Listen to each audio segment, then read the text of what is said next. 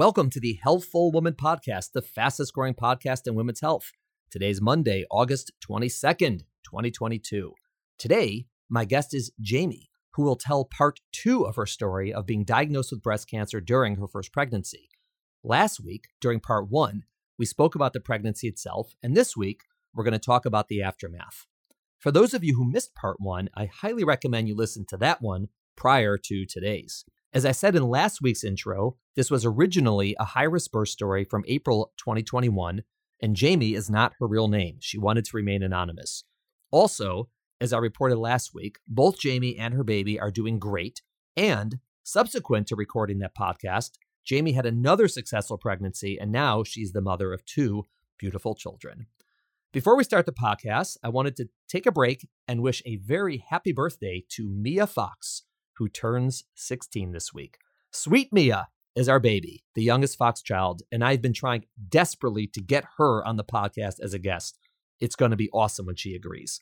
But I guess she's got a really tough agent or whatever it is, and she has not yet agreed. So for any of you who know her, try to cajole Mia to accept my invite. Mia, happy birthday. We love you. All right, everyone, thanks for listening. Enjoy part 2. Have a great week. Welcome to today's episode of Healthful Woman, a podcast designed to explore topics in women's health at all stages of life. I'm your host, Dr. Nathan Fox, an OBGYN and maternal fetal medicine specialist practicing in New York City. At Healthful Woman, I speak with leaders in the field to help you learn more about women's health, pregnancy, and wellness. When did the lumpectomy get done ultimately? So the lumpectomy was 10 days after my C-section. Right. So in those 10 days, I had physical difficulties, but Sure. also emotional difficulties. Yeah. Recovering from the C-section was not easy. My breast surgeon had told me to suppress the milk from the affected breast. Mm-hmm. So because the less milk that was in the breast for the lumpectomy, the cleaner, Yeah. the surgery would be, and the milk makes everything, Yeah. hard to do Yeah. during surgery. So They're so finicky, those surgeons. yeah.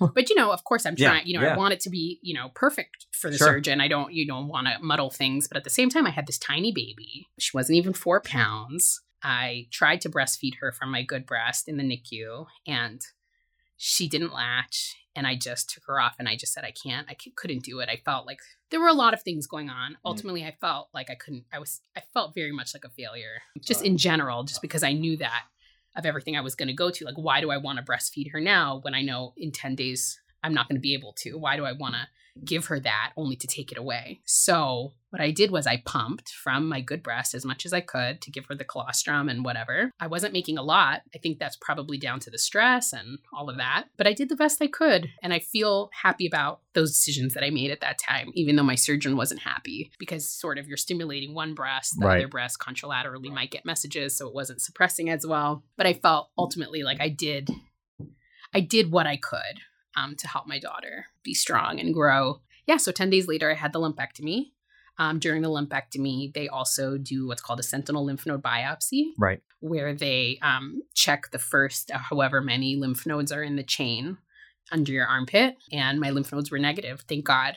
I was very, very lucky. After that was done, and you said you ultimately did need chemo, and Right. you had made a decision before the chemo to have eggs retrieved, like as if you're undergoing IVF sort of right away. And that was pretty soon after you delivered. I mean, Very soon. It was more actually, soon than typical, it obviously. was very difficult. So, Yeah.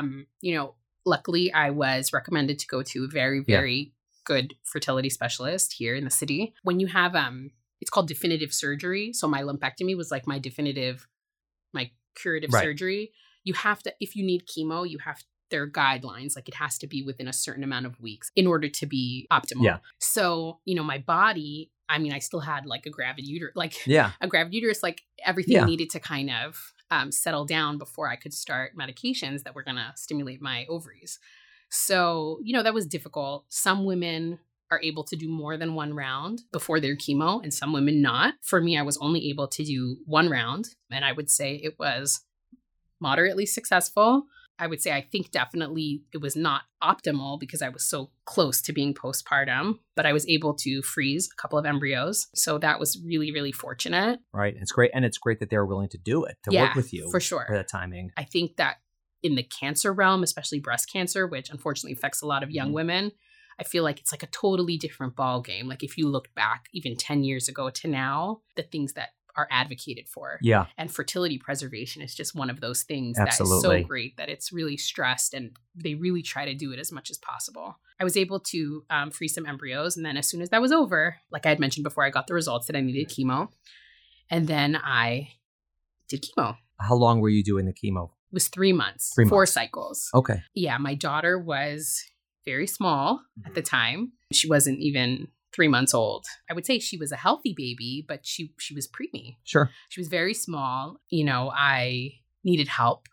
I needed a lot of help taking care of her. And I was just very lucky and grateful that my parents were able to literally stop their lives to help me. Somebody had to work. So Right. my husband had to work. Yeah, it was not easy. It was, chemo was a very, very trying time from the standpoint of being a mother, trying my best to take care of my daughter. It was very hard. Yeah. I mean, listen, it's your first baby.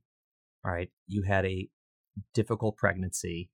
You had a not a difficult delivery per se, but not sort of what you were expecting. And you had an operation. You had another operation. You have a cancer diagnosis. You're getting chemo. I mean, this is a real rough time. Yeah. Emotionally, physically, mentally. I mean, with the chemo, you have good days and you have bad days. And on the bad days, I just needed to be alone. Yeah. And there were just days where I would just hand my daughter off to my mother or my father, and I would say, I can't do it right now. There were days where I would just hold her and cry because I didn't see the end for me. And I also felt like this is not what I wanted for my daughter. Like, this is not the kind of mother. She's like, I'll never forget. I woke up one night in the middle of chemo and I woke my husband up and I said, I need to talk to you. He's like, okay. So we get up. We sit up. It's never a good start. Never a good start. And I said, I've been really thinking a lot, very hard about this. He goes, okay. And I said, I think we need to put our daughter up for adoption. And he's like, what the hell are you talking about? And I'm like, no, really. And I mean, if I tell you, Dr. Fox, not in my right mind. Yeah. I said, she doesn't deserve a mother like this. She's, this is going to scar her for life. I can't hold her. There are days I don't want to be with her or be around anybody. What am I going to be like after all of this? Am I ever going to be normal? Am I going to be able to give her what she wants? Like, this is not fair to her to like be in a home with somebody who's so sick. It's not fair. I want to give her a great life. My husband's like, go back to bed. Go back to bed. Like, you're talking total, complete nonsense right now. It just touches on the point of like total desperation and feeling of inadequacy, which ultimately my husband told me, he's like, this is just like a blip in the radar, like of her life. Oh, no. And she's not going to remember 1 second of it. And if anything, when she's older and I tell her the story, she'll really, admire me and, Hopefully. Yeah. Yeah. If she's a teenager, maybe she'll talk to right. you. She'll acknowledge exactly. you. Were you having any professional mental health care during the time? I mean, it was offered to me. Yeah, no, I'm just saying, so you weren't. It was okay. I was not. Yeah. No. And again, that doesn't, and if you were, it doesn't mean that wouldn't have happened anyways. Also, I also want to touch on this is that I definitely don't think I didn't have postpartum depression. Like, I didn't have the blues, like, meaning it was all situational. Sure. Like, I felt like my anxiety or depression was completely situational because of what was going on. Yeah. And as soon as I was able to really grapple with it, I clawed my way out of it. And I couldn't have done it without my family and some very good friends. But ultimately, it was really my husband saying, no, like, you are going to do this. Like, you will bathe her. You will feed her. Like, you will do all of these things and you can do it. Like, you feel fine. He doesn't come out sounding too good on that statement. No. I mean, you will feed her. No, I know. you will bathe her. Meaning, you like, can do it. You can do it. Yeah, you can do it. Meaning, and my husband's whoa. literally a saint. Anybody who knows him. Whoa, I just got thrown under the bus here. He's the most hands-on father. He's like, I'm not Ike Turner. No. He's literally the most hands-on father. He's amazing. Yeah. Totally, I won the lottery. But yeah, and so much about when you're saying how you would give the baby to your parents for the day, or listen, you're a parent, I'm a parent. I can tell you right now that your parents are so thankful they were able to do that because they're seeing their baby girl suffer, right, and she's in misery, and they're like, at least I can do this, right? 100%. There's one thing I could sit in her living room and look at her all day, but 100%. Here I can do something to help her heal. Essentially, you gave them an opportunity to help, which is so important for them. Yeah, 100%. It was needed all around. Yeah. And I would say that the turning point for me was really just like on those good days, meaning some of my parents would come during chemo days. Like when you have chemo, you have like the bad days are a couple of days after, and then you start coming out of it and you start feeling fine, where it was just me. It was just me and my daughter, meaning they would go, my husband would go to work, and I'd be home with her. In the beginning, I felt like, well, what kind of mom am I? I'm just sitting here. I don't take her out in her stroller. I don't have the energy to push the stroller. So I just sit here all day. And at first I felt like I'm not giving her enough. And then I thought, you know what? Like, this is everything. As long as we're together. Those days that we were alone, where I was just taking care of her, even if I had no hair and I had no eyebrows and, I wasn't feeling great. Right. Neither did she. Yeah, neither did she. And we were doing it just her and I, all alone. It's amazing. And we did it, and we did great. So, we grew our hair out together. It was funny. I always joked we had a competition who's going to grow their hair first. These are the things you look back on, obviously. And, there's all the trauma you look back on, but then there's sort of like sweet moments at the same time. Yeah. You're 3 years out now. Just most importantly, how you doing? I'm doing great. Good days and bad days. I think something very important to realize about breast cancer is that a lot of people think when the surgery or the chemo is over, it's over. And it's not. For me, because I had hormone-positive breast cancer, the treatment that I am to receive, either for 5 or 10 years, has some very serious side effects, which affects everybody differently. For me, the side effects were basically pretty crippling for me. Joint pain and joint stiffness from the hormone suppression. So, meaning some women can take only tamoxifen alone. Right. Other people get ovarian suppression plus tamoxifen, or ovarian suppression plus an aromatase inhibitor. And all of those elements that suppress your estrogen basically cause, besides the menopausal symptoms of like hot flashes and whatever, one of the side effects that are the most debilitating is joint pain. And so that was sort of the other issue that came up for me once my chemo and all of that was over, was starting that treatment, because I felt like, here I am, like now I'm finally able to be this person, this active mom, and do all these things for my daughter, to the point where I was so arthritic that I couldn't even close her snaps, like on her onesies. I couldn't button a button. I couldn't tie a shoe. I couldn't turn a doorknob. It was painful just to hold the stroller bar. So those are all difficult things.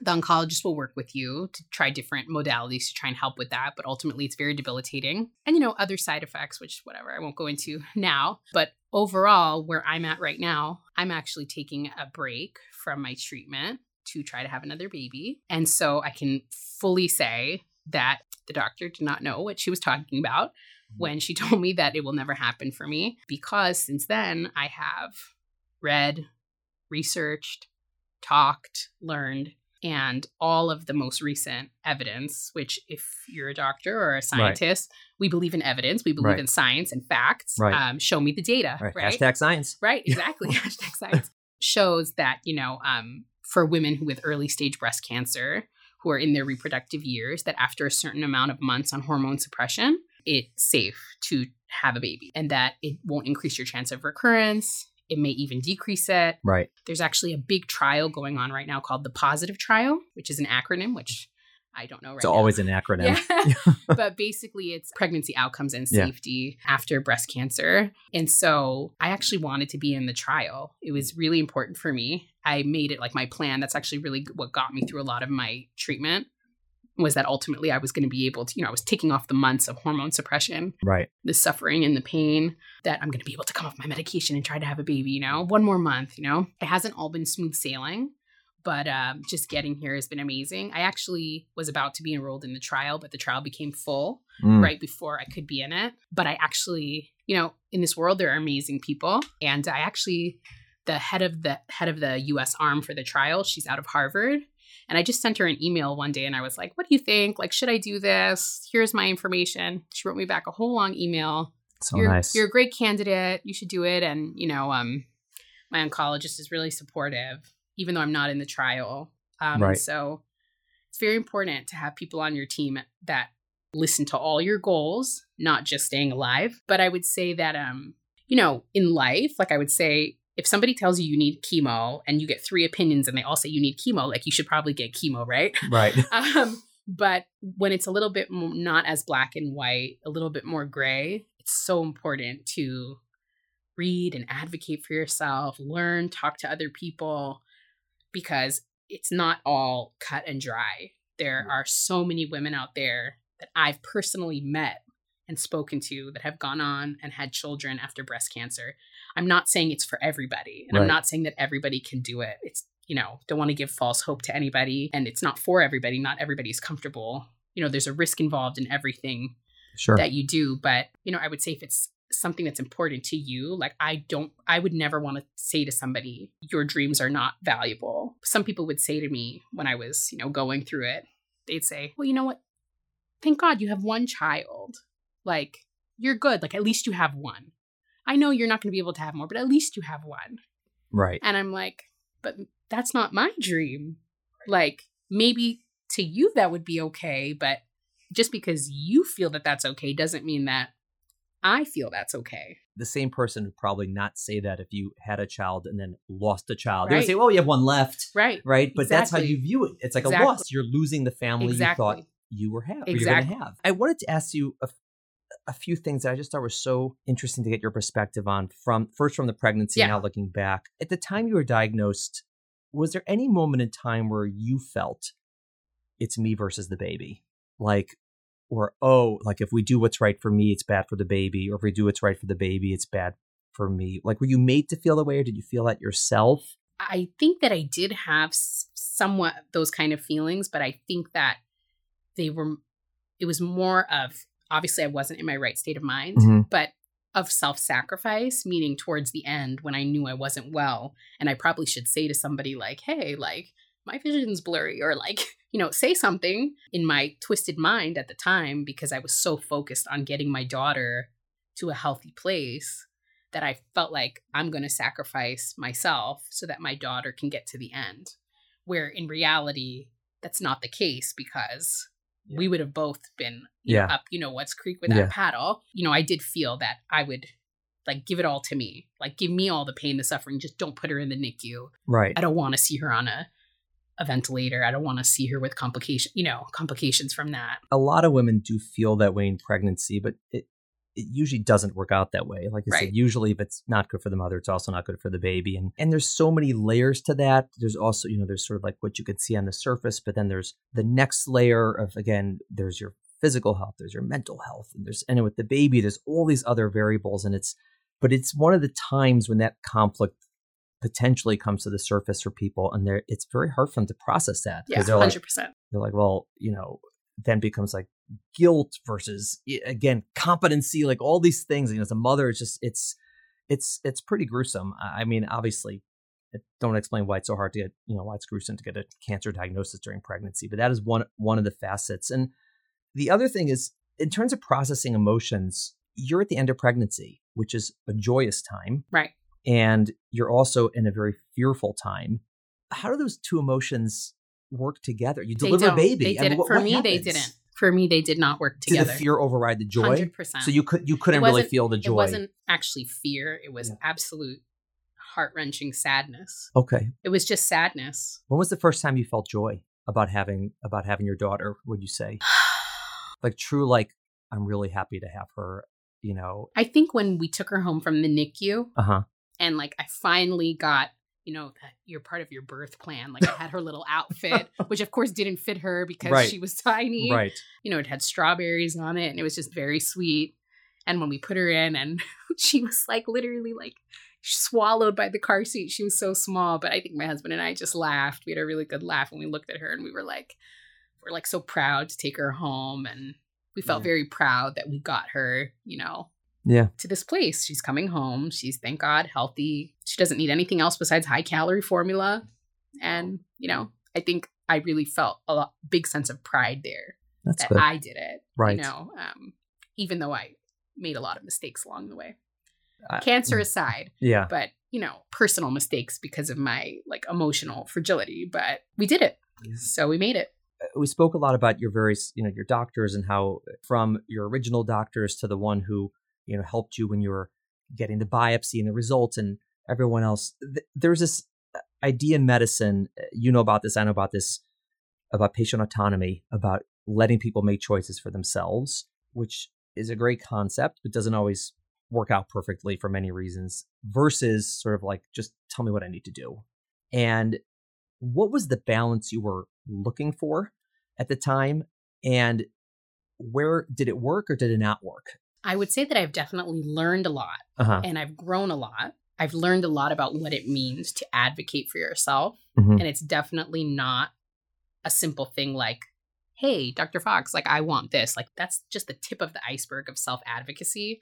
Self-advocacy is also reading, talking to people, getting other opinions, not necessarily feeling like there's only one way. And I think that's also a mindset. It's not necessarily only the give and take between the doctor. It's also the patient's mindset of being able to look outside and sort of say, like, is there another way? So a good example for me in that respect, I would say, is after my chemo, I had an option of I could get radiation or I could do a mastectomy. For me, my genetics panel was all negative, meaning I don't have either BRCA.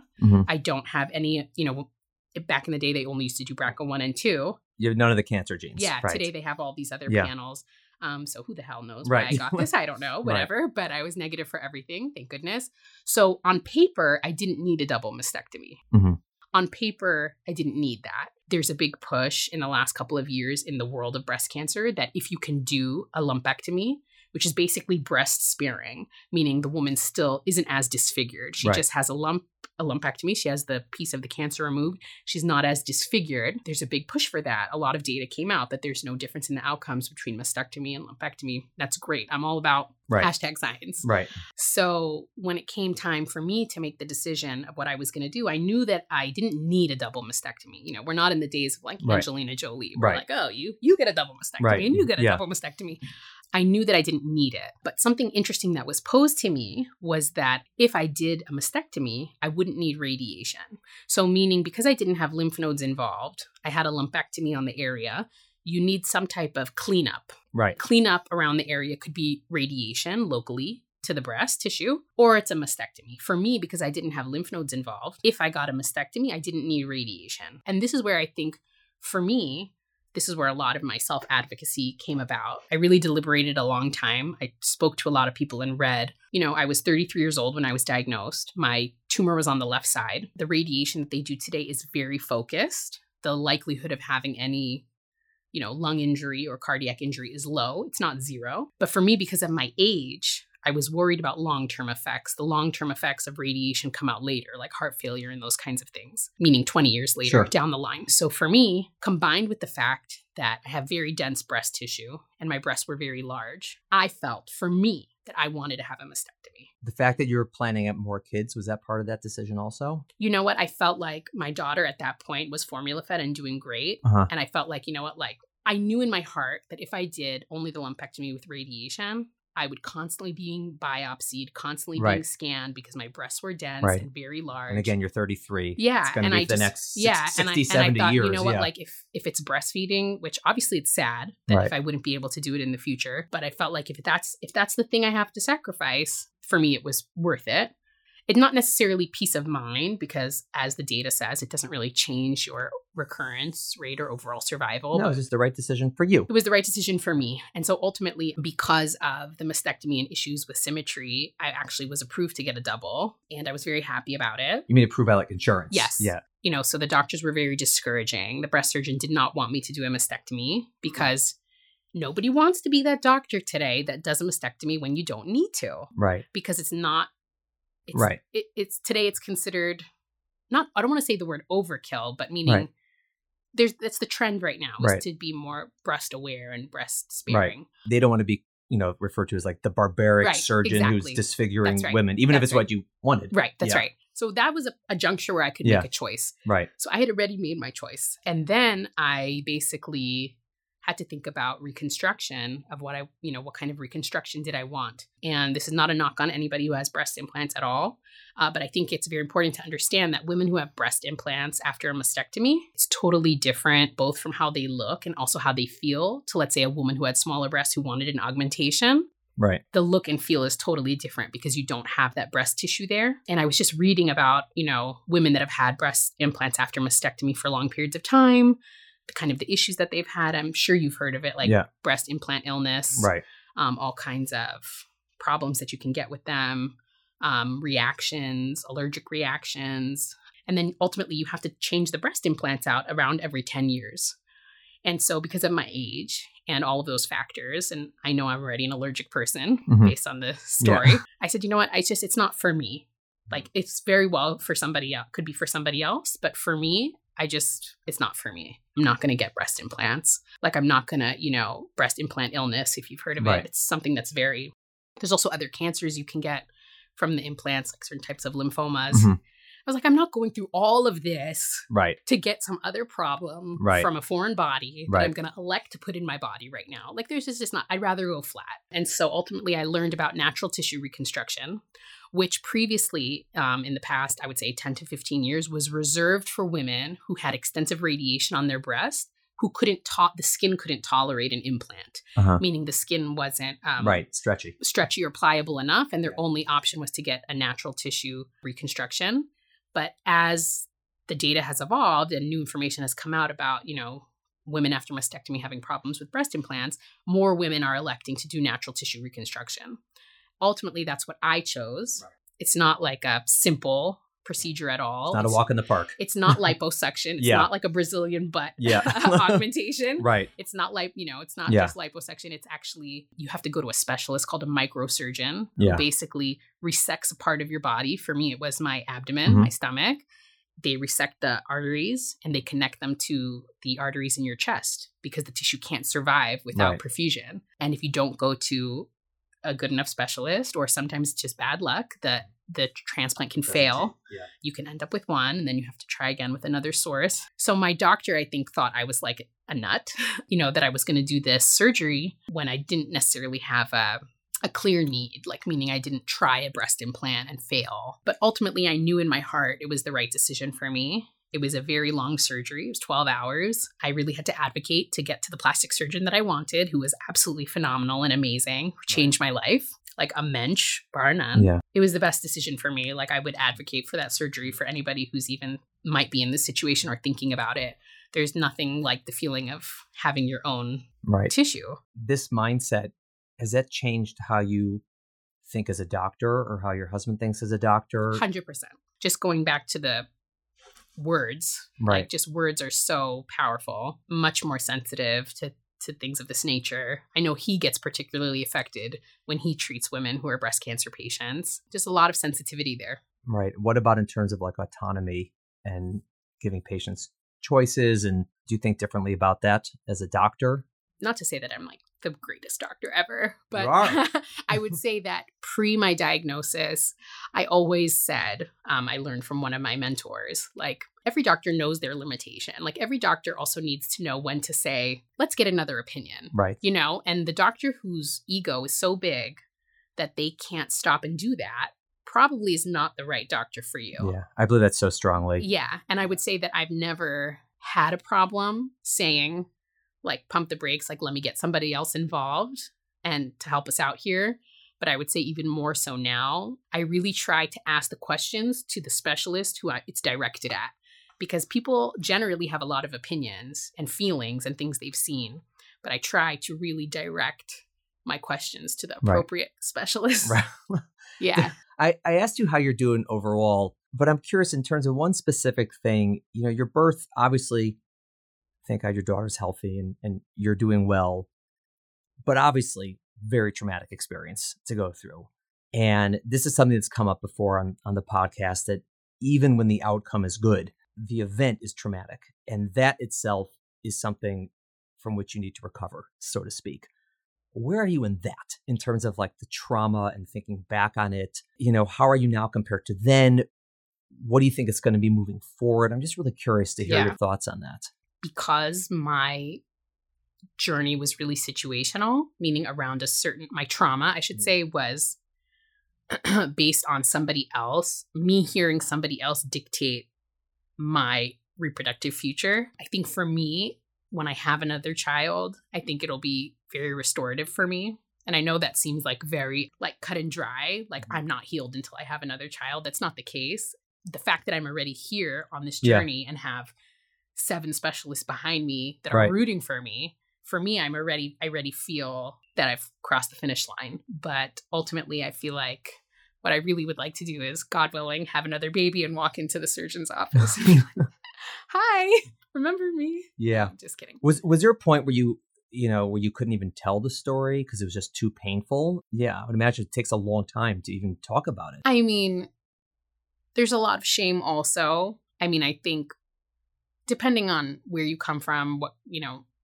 also community, whatever your background is, your involvement, I think there are stigmas and taboos around talking about these things. And I would say initially I was much more reserved, but I'm definitely not as so, meaning I am involved in groups. I talk to other women. I've made myself available to be meaning through my doctors. They know that they can have their patients reach out to me if they want to talk about anything or have any questions. It was actually a big part of how I got here, because through my plastic surgeon, I met a woman that was on the patient referral list who told me that she's had 3 children after her breast cancer. And she was like, just stick to the plan, stay positive. This is just temporary and you're going to get through it and you'll have everything you want. Last thing I want to ask you today, Yeah. We're going to talk many more times moving forward, but today, looking back on this whole thing, global view, where you are now going all the way back then, what have you learned about yourself? And what have you learned just about life in general? Like the big lessons that you know now that you didn't know then? I would say pre-cancer, anybody who knew me always knew that I was the get it done person. Meaning if there was an issue that came up, if there was anybody that could do it, they could call me and I could solve the problem. I could make whatever it was happen. That's an element of being very type A, very aggressive, very organized to a fault, overly so, and also overly controlling. I don't want to say not controlling my relationship, but controlled every aspect of life to the most minute detail. And I think going through all of this, I've really had to let go a lot. It also comes back to also being the provider and the patient. I've had to learn how to be the patient. And I think I've really come a long way with that, where I can just sit in the doctor's office and just be the patient. We'll find out. Yeah, you'll find out. We'll see. I've sworn up and down to every doctor. I'm I am a changed lady. I will be the best patient you ever had. You were a great patient. You're giving yourself a lot of, bad rap here. You were a great patient going through something really horrible. You were always kind. You were always thoughtful. You were always asking the right questions. You were ideal. You were just going through a horrible thing, right? Yeah. So you're an emotional wreck, but you should be an emotional wreck. It's an emotional wreckage that was happening. But no, you were a great patient then. Thank you. Yeah. No, but I just definitely think letting go of some of the aspects of control and letting somebody else take care of you, trusting in that, having the ability to let go and say, you decide. That's that balance between autonomy and not, because at some point you're tired. Yeah. At some point you just want to say, take it from me and just tell me what's the right thing to do. Because your brain just gets so tired from constantly having to be 3 steps ahead when you're fried, you had chemo, you had this, you had that, and your brain's always, what's the next move? What's the next move? But you're tired, So wow, I've learned a lot. Listen, well, I'm inspired by you. I think that you're amazing. I think that what you went through was so huge and so difficult, but you handled it honestly. Yes, it was very difficult at the time, but it's been a while. We've known each other a while with such grace, actually, and the fact that you're willing to talk about it for a very long time, and which is great. I think that it is just on the face of it, just interesting and fascinating. People will hear it and say, "Wow, that's I'm a better person for hearing this story." But there's women out there who are going to hear this and it's going to resonate with them personally, obviously, if it's exactly the same thing or just close enough and the same emotions. And it's important, like you said, to tell your story. It's for you and it's for me and it's for people who listen. And it's just really profound. And I just appreciate you doing it. Thank you. I'm so glad I got to talk to Jamie about her birth story. When she came in to record a few weeks ago and I got to see her in person again, it brought me so much joy. She looks terrific. She has a huge smile on her face, and thank God she is doing great. Thank you for listening to the Healthful Woman Podcast. To learn more about our podcast, please visit our website at www.healthfulwoman.com. That's HEALTHFULWOMAN.com. If you have any questions about this podcast or any other topic you would like us to address, please feel free to email us at hw@healthfulwoman.com. Have a great day. The information discussed in Healthful Woman is intended for educational uses only and does not replace medical care from your physician. Healthful Woman is meant to expand your knowledge of women's health and does not replace ongoing care from your regular physician or gynecologist. We encourage you to speak with your doctor about specific diagnoses and treatment options for an effective treatment plan. Paid sponsors of the podcast are not involved in the creation of the podcast or any of the content. Support for our sponsors should not be interpreted as medical advice from the podcast, the host, or the guests.